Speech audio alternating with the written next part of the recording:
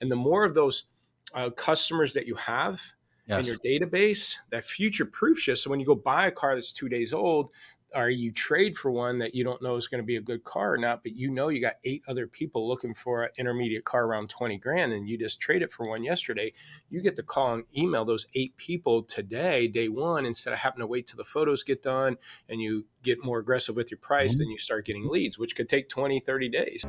Don't wait around for the up bus. Get in the driver's seat and take control of your operations.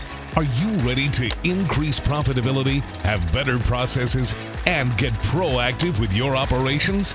Welcome to the Up Bus Podcast. Here's your hosts, Jasen Harris and Jason Rice. Hey, what's going on? Podcast Nation, it is Jasen Harris here, along with Jason Rice, and this is the Up Bus Podcast. What's up, Jason? How you doing, man? I am doing awesome. Just waiting for the Up Bus to show up. Just waiting for the Up Bus. Yeah, ready for this episode. You're not supposed to wait for it. You're supposed to be proactive, attack. Wave it in. Well, you know what, though? I like I said, this is my favorite part of the week. I love doing these podcasts with you. And it's, I actually, we're going to talk a little bit about today. I was recently on a used car lot, and it kind of looked like they were all sitting around waiting for that up bus to show up. I pulled up. There were like 3 guys outside on a smoke break. I don't know about you. I'm totally going off track here. I never let my staff smoke in front of the dealership. No. Right? No, do you think so? Yeah, definitely. Do you think it's like a 101, like first impression kind of a scenario? Yeah, exactly. When I was surprised when I literally pull up, there's like 3 guys out there all, having a puff. Don't get me wrong. I'm in the car business. I smoked. I said it, but I don't know. I just first impressions, right? And that is kind of what we're talking about today. We're talking about, what are those first impressions? How can we, craft out, let's just call it a better first impression, with the intent to kind of future-proof, our efforts. Because I think too often, a lot of these podcasts, which is great. I love talking about like stuff that needs to be done like right this second. But, I think any good used car department out there is playing for the long game, not the short game. And it's that long, consistent execution of sales, consistent retention of customers. I will say this, and maybe I want to throw a little rabbit curve in. Like, how often do you think in used cars do we talk about customer retention? Yeah, not much. Right? Half the time you don't want them back, right? Because they got jammed into something. True. I wonder if have you ever been that customer? Maybe I've been that customer once before. The one that the afterwards you're like, oh God, please don't come back. Yeah. No, I'm a good customer. I'm sure you are too, right, Jason? Yes, I am. I'll be loyal to somebody loyal to me, right? Okay, so let's get into this, right? Because our first topic today is about future-proofing our used car department. And I know I brought up the word retention, but to me, when I hear the word future-proofing, that's kind of like the first thing that I think of. And it's just not something that we commonly talk about in this department. When you hear future-proofing your used car department, where's your brain go immediately? Well, it's just inventory management. I've probably mentioned it before, but I talk about managing in twos. And what I mean by that is for inventory to future-proof your investment dollars is, and what I mean by managing in twos, I'd want a 2-month policy, meaning a 60-day policy on my inventory. And then managing in twos also would be look at your last 2 weeks sale rate, times it by 2 in multiple areas, meaning your inventory as a whole. So if you have 100 in stock, in the last 2 weeks, you sold 35 units, times that by 2 for a full month. That puts you on pace to sell 70 in a month with 100 in stock. And I like looking at the last 2 weeks because it's going to be more relevant to your current sale rate than looking at a rolling 30 days.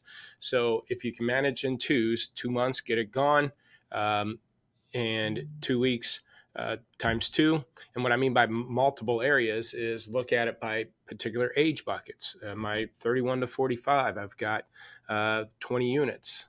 In the last 2 weeks, I sold 8. Times 2 would put me on pace to sell 16 out of a bucket that has 20. I'm not selling enough. Or I have 30 large pickup trucks in stock. I'm on pace last 2 weeks I sold 7. That puts me on pace to sell 14. I'm 16 units heavy in large pickup trucks.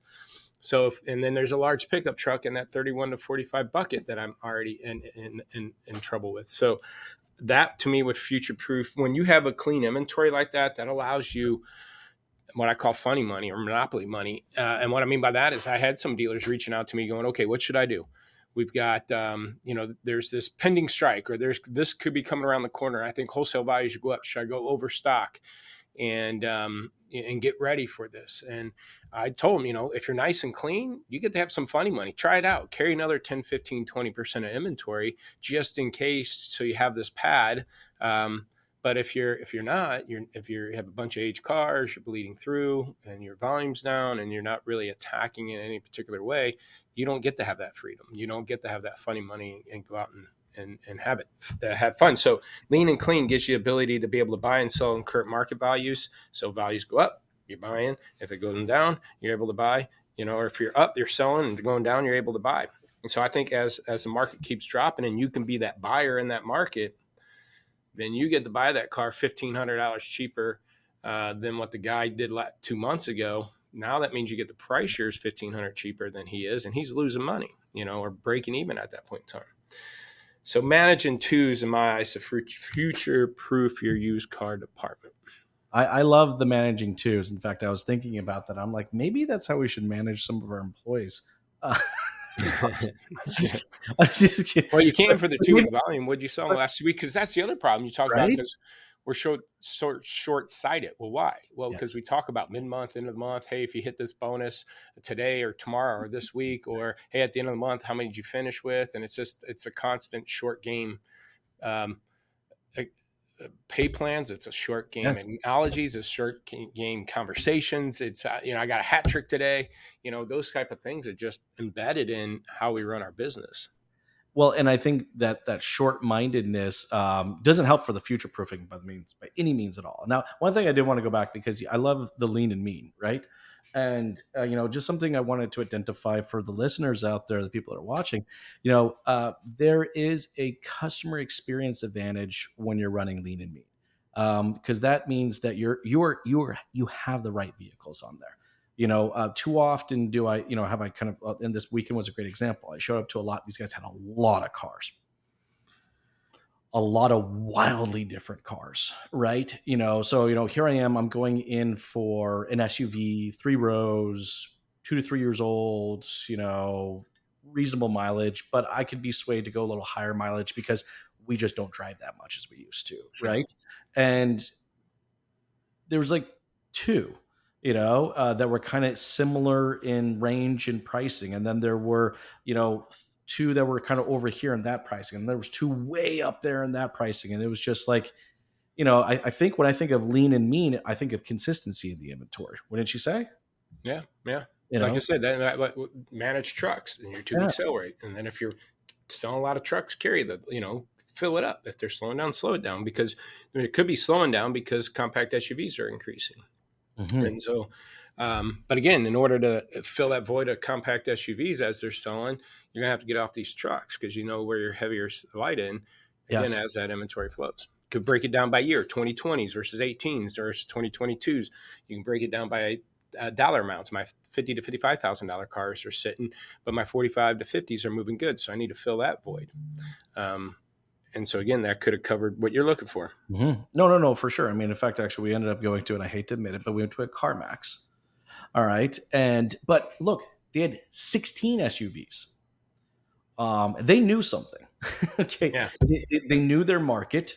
All right. They knew the price point. And the funny thing is how insanely close all 16 of these were in mileage. I bet you they were all within about 5,000 to 6,000 miles of each other, and similar featured. I mean, look, so there wasn't one that I could look at, dude. There were 15 others I could possibly. I mean, talk about how that fundamentally changed my customer, my experience that day, even though the salesperson wasn't. Anyways, that's another podcast. Well, here, the question is, did you find a car online and went in to see that car and then end up on something else?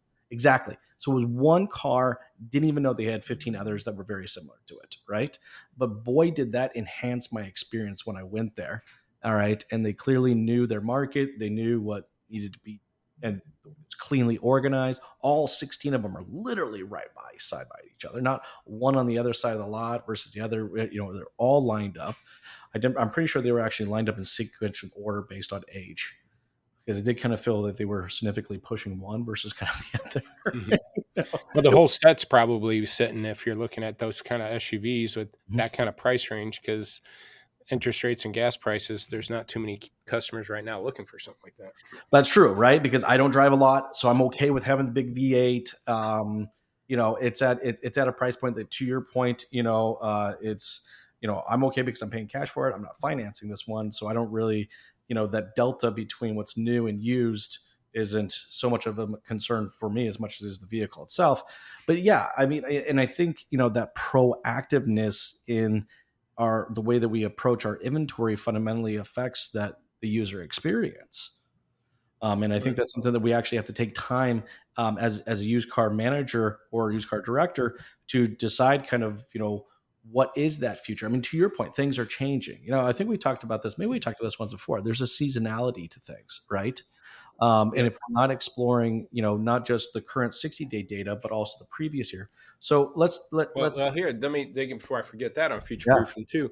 You made me think about, because we're talking, made me start thinking about switch leads. Because you want in on one car, you're getting switched to another. We do that on our physical lot. You need to do that with your virtual lot or your overall lot. I mean, what I mean virtual lot is your leads. So when a customer comes in or submits a lead on a particular vehicle, or they open to others, and or if they're on a car that eventually sells, do you just turn that lead over or turn it to lost, or do you actually start offering alternate vehicles? Because as seasonality, what we're getting ready to talk about, as the seasons shift and leads are going down, to future-proof your dealership, don't give up on these leads. Keep them active. You already know their name, phone number, contact information, possibly their segment, meaning large pickup truck, price point, 40 grand.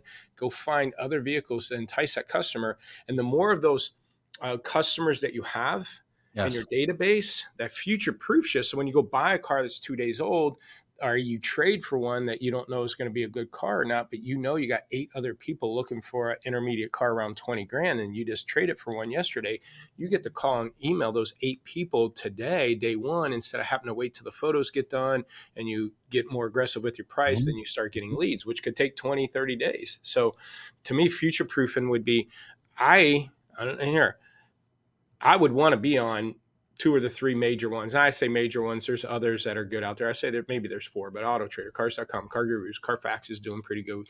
True Car is a good lead provider type scenario. I'd at least be on a couple of those along with your SEO, SEM stuff, because I want to capture as many people in the market, because they're not submitting a lead if they're not in the market. Now, can they buy or not? Who knows? But that way, when I do get a car, I got 10 switch opportunities instead of 1 or 2. And I only got 1 or 2 because my team moved 8 of them to loss because they followed up for 20 days and gave up, or they're on a 30-day lead that was on a car that sold, so they gave up and they just moved these to lost. And now your database is gone to be able to help you move, future-proof that inventory. Again, as you go into seasonals, that change and slow down. Well, look, and I'm glad you brought up the communication strategy. So this is funny.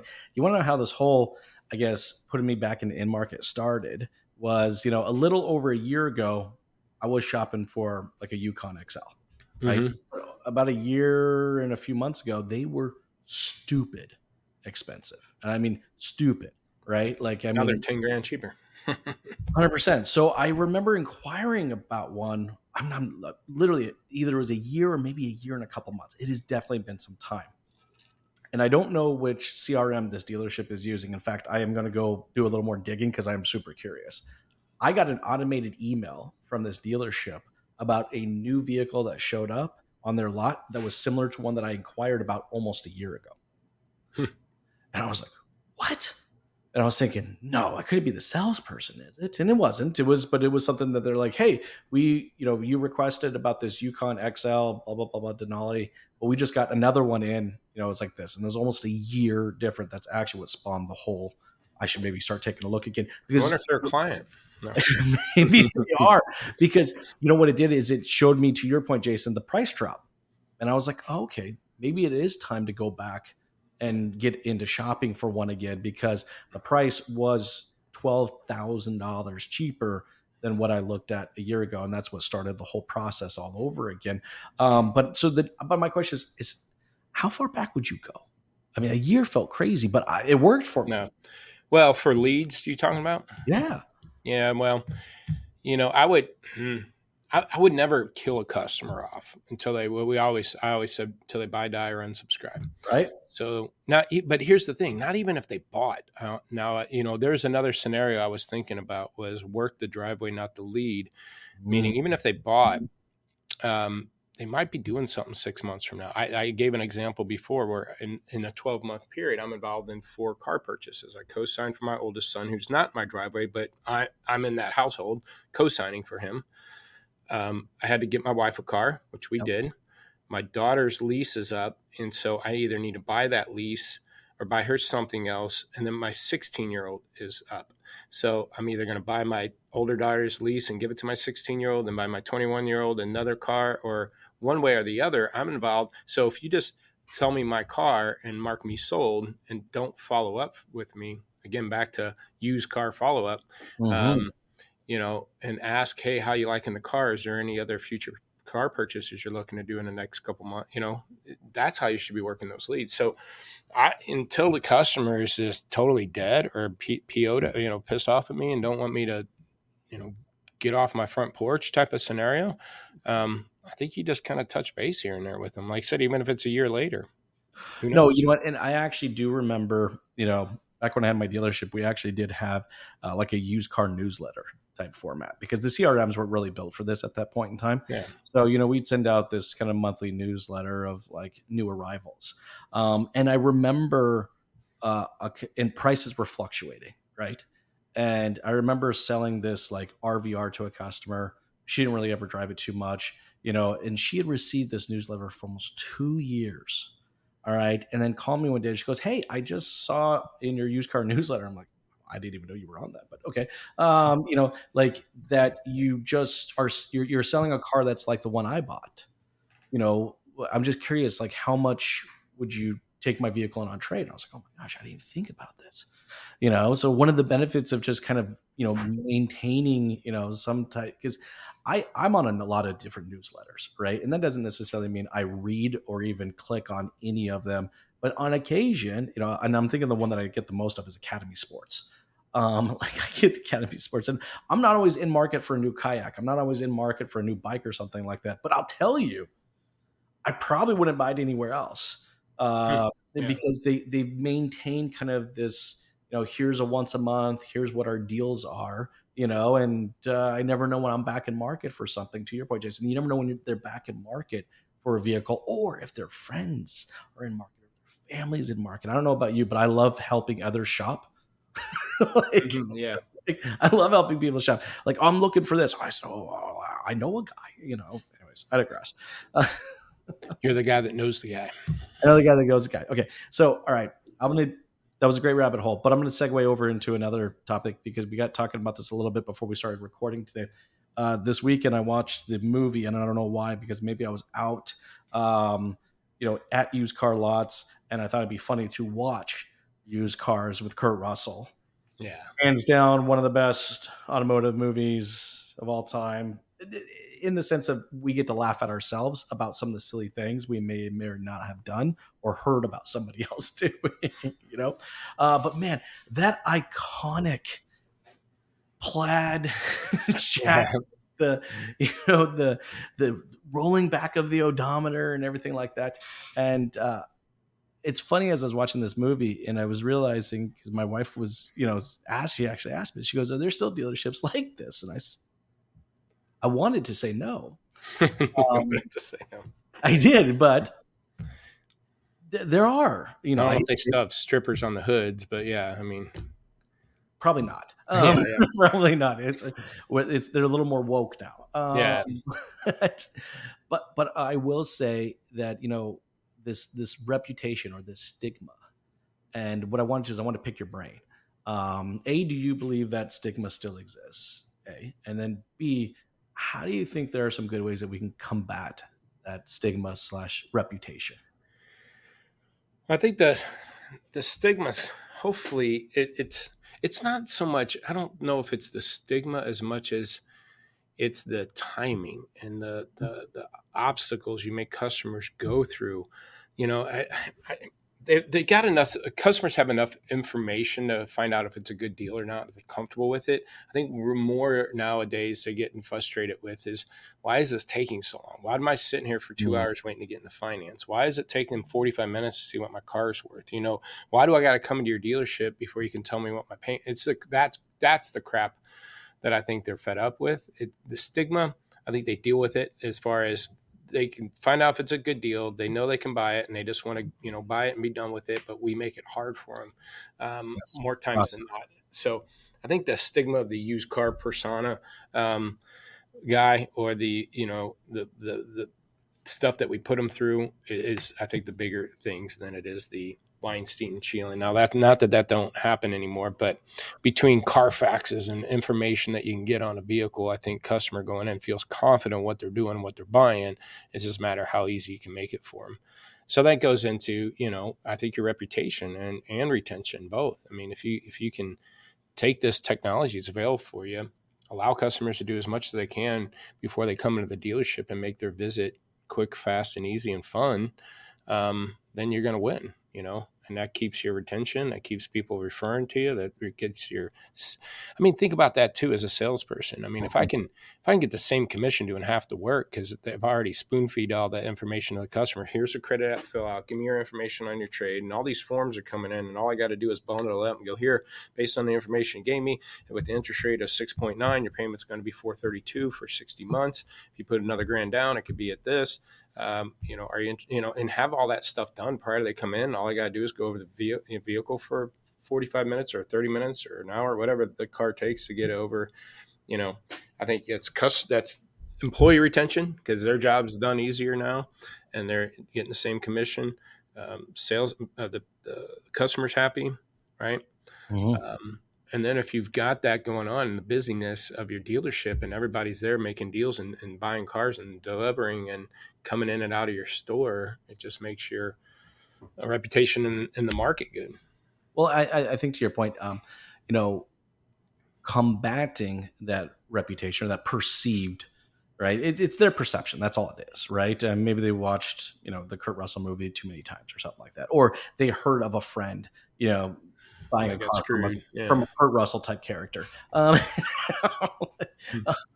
But I think, and I love what you're saying here, because I think we've kind of done this on the new car side, but we really haven't kind of fundamentally done this on the used car side of really, mapping out what the process is prior to then coming into the dealership, right? The one thing that COVID did was bring in digital retailing, which in a sense kind of did map out a process where the customer was kind of in control of this. And I do know some dealerships are kind of using that for used cars, but it's still, I don't think we've been very clear about like, hey, this is our process. I know there's some big used car dealerships out there that have gone to a one price model of trying, and that's actually where I'm going to go with my next question, because I want to get your thoughts on the whole one price model. Because that was kind of their attempt to kind of combat this perception of saying, no, you don't need to negotiate with me. I'm not going to negotiate with you. We're going to be a one price store. Do you think that helps? And what are your thoughts on a one price store? I mean, there's obstacles around it. Obviously, you got to get the whole team buy-in. You got to get the market to buy in, the customers to understand that you're not bluffing. But there's also different ways that dealers do it. I was going to say different ways to do it, but I would say different ways the dealers should do it. What I mean by that is some dealers are one price across the board. And what I mean by that is they don't negotiate even the trade or nothing. They're just down to the penny. Here it is. And the customer walks around. Mm-hmm. There are some dealers that are one price on their cars, but will wiggle on a trade, so is that really one price? But if that's a model that you're more comfortable, I'd rather you do that than probably not do the one price. So, I think, because here's the other problem. It all stems back to employee retention. It all stems back to the pay plans. Okay. So if my people are paid on gross and I got cars that I can't make money in because they got older, the market shift. Imagine having a Tesla that, Elon just dropped 15 grand off and now you're 10 grand upside down in it. Your salespeople have no interest at all selling that car because they're not going to make any money on it. Nope. So that goes back to pay plan. But if you're if you're in a negotiating dealership that is paid off of commissions, now you can negotiate and then pay off of units and not commissions. So I think it's all pay plan structure, but even at one price, I think is good, but it takes a lot of time, a long time in the market to effectively do it. One good example, like Ralph's Shop, I worked with them 20 plus years ago, probably, at least 2006. So 18 years ago, 19 years ago. And they've been when I was with them back in the day, they're one price for 15, 20 years. So they got known in the market. They're one price. So Yes. if I was a dealer in his market, it'd probably be pretty easy to start doing one price myself because their customers are aware of it in the market. If you're the first dealer in the market doing that, it becomes a struggle for your sales staff. So it's hard. You'll have to stick to it. It's a long play. Work through that grind, but it go again back into market awareness and how easy are you making it for people to buy? I mean, that's the whole point of making it one price is to make it the transaction easy. Hey, it's easy. It's 20 grand. No negotiation. Okay. But if it takes 2 hours to get in your F&I department, what's the point of, we might as well negotiate it for an hour or two too. No, that is so true, right? Like, are you really one price in the sense that you're doing that as a marketing message or a branding message, or are you one price in the sense that this is a operational commitment? All right, to be in one price. And, yes, I may have, to your point, I love that. I come in on one price, but then I'm going to stick you in a box for 2.5 hours. Yeah. And beat you up and try to upsell you on the, negotiate on the back end. It's a $3,000 warranty. No, thanks. Well, what if I can get it to for 25?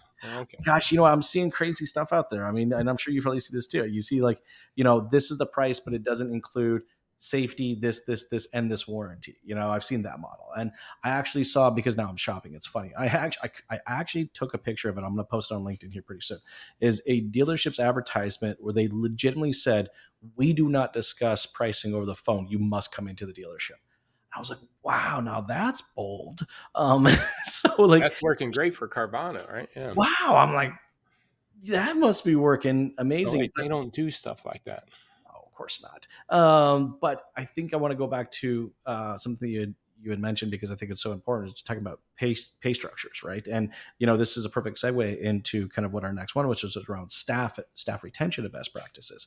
Now, why is that important to kind of what we've discussed to this point? Because look, you said the people are that first impression. We started off kind of saying, like, my first impression of the dealership I went to this weekend was 3 guys outside smoking cigarettes, and here I was with my 3 kids and my wife. Okay, I'm going to get out of the car, and a cloud of smoke's going to just come inside. So I had to go park on the other side of them, right? But pay structures, I think, when we're trying to future-proof our business, all right, when we're trying to maintain reputation, to your point, pay structures can get in there and just mess it all up. Oh, yeah. And how do we avoid that? I guess I'd love to get your thoughts. How do we avoid messing up all of our future-proofing efforts, messing up all of our reputation efforts, but then we get to a pay structure that literally just puts a grenade in the middle of it? Yeah. I mean, that's the other tough part. And it all depends on the department you're building out in that pay structure and how you want them.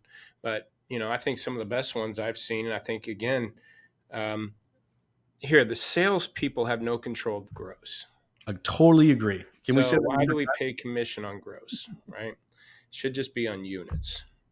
And so I think, the best way to structure is some kind of flat with a unit and then unit bonuses. But also, dealerships are really focusing on private party acquisition, trying to get their team to buy in. We do a lot pop used car 20 group, and some dealers are paying $250, or actually it was like $150 at first, and some guys paying $250 if somebody at the dealerships helps buy a car, right? Send me the car, and if we buy it, I'll give you $250. There's some aggressive dealers, which I agree with, would be more of the $500 range. I say that because you'll spend $600 in fees and transportation easily buying a car at the auction. So you're going to pay, depending on where you transport it from, and if you got a truckload or not, but it's going to cost you $600 to $1,000 with fees and transportation. So to pay somebody $500, but also they're doing it as a mini, but also they use those units as unit bonuses on sales. So if there's a 20 unit bonus, and I sold 10, but I also help you buy 10, that should count as 20 and hit me that 20 unit bonus. So I think that's the stuff like that helps you, one, I think, stand out in the market to hire salespeople. Two, retention. They're going to hear the grass is greener at the other dealership. We all know it's not once you get there, but that's how you lose team members, because they're like, man, I'm done with this. I can't make money here. We're buried in all our cars. The guy prices the cars too high, what have you. But even at that, I mean, if you're a used car manager, prices cars too high, you're not only selling a few here and there, but you can go help buy 7, then you might hit your 10 unit bonus and still be okay. So I think, unit bonuses, but also flats. And that way they avoid walking around that age car that, it's a $150 mini. If they're going to get paid $300 or $500 one way or the other, they don't care if it's a 2-day-old car or a 10-day-old car or a 100-day-old car, then I think you got more buy-in in a team to help you move that inventory the right way. Oh, no, I totally agree with you. I mean, in fact, that's actually how I kind of had similar structure in mind. I paid my team a salary. I think I was probably pretty early in my market to pay my sales team a salary, right? But my concern was I had purchased a dealership that had a bad reputation. I knew that getting into it, right? I knew the previous owner just did a bunch of stuff that really probably shouldn't have been done. And I knew one of the reasons I was buying this dealership on the cheap side was because of the bad reputation, right? So I knew to kind of combat that I needed to have a very documented process of what the customer experience was going to be, and that did require, let's face it, more work. It really was. It was more work. It was doing it more for the customer, less necessarily for myself. And I realized to get buy-in, right, or not only buy-in, but also to maintain a level of expectation, meaning that, all right, I'm paying you a salary to execute this, and this, right? And that is what in there is the expectation. And to your point, I did volume because not gross. I still, look, I think anybody out there watching, listening right now, we might get some people that are going to argue with this. I don't think the salespeople control gross. Management can control gross. And they can do it in many different ways. The way that they manage the inventory, right? What their 60-day strategy is, all right, to way they're how they bought the car, how much recon they did in it, marketing, yeah, and that is managed 100% of pack. That's a management thing. But as a salesperson, I think we can control one thing, and I think the one thing we can control is that experience, that customer experience, and I think that's where the reward needs to be. So I'm 100% with you. Flats, volume bonuses. If you do flats with one price or flats with, if you're a negotiable dealer, you would still do flats, but it's a higher number if you stick to the sale price, and then you whack them for each, $100 they take off of the sale price or something. That way, again, you kind of control, or at least get them to, have some sales skills on showing the value of the price and why it is priced the way it is, and avoid trying not to negotiate. Well, look, and look, this is, I know we're towards the tail end of our time today, and we really appreciate you all out there watching and listening. Thank you so much for taking the time. What we're talking about here, again, it goes back to what the up bus is for us, and that is being proactive, not being reactive, right? If you're going to future-proof your business, you need to be proactive in your efforts. A well-documented 60-day strategy. All right. The two weeks, making plans on what's going to happen with your inventory and how it's going to be played out. Inventory is a big part of that. How you are perceived from a reputation perspective inside your community plays a big part of how that the future proofing of your business. And then, of course, your staff. Your staff is your first impression. Your first impression is everything. Don't let these things just happen on their own. Right. Don't wait for the up bus. Take control. All right. And drive it yourself. And, future-proofing your business is going to be about you guys taking leadership, taking that wheel and steering the bus in the direction it needs to go. Hey, for everybody out there watching and listening, if you would like to, listen or watch to more great content like what you've just seen or heard, you need to visit theupbus.com. Posting all kinds of cool stuff there on a very regular basis. Jason, thank you so much for taking the time to jam with me again. This is my favorite part of my week. It's always great. You have yourself an amazing day. Talk to you later. Thanks for tuning in to the Up Bus Podcast with your hosts, Jason Harris and Jason Rice. To stay up to date with all our content, be sure to like, comment, and subscribe. Happy podcasting.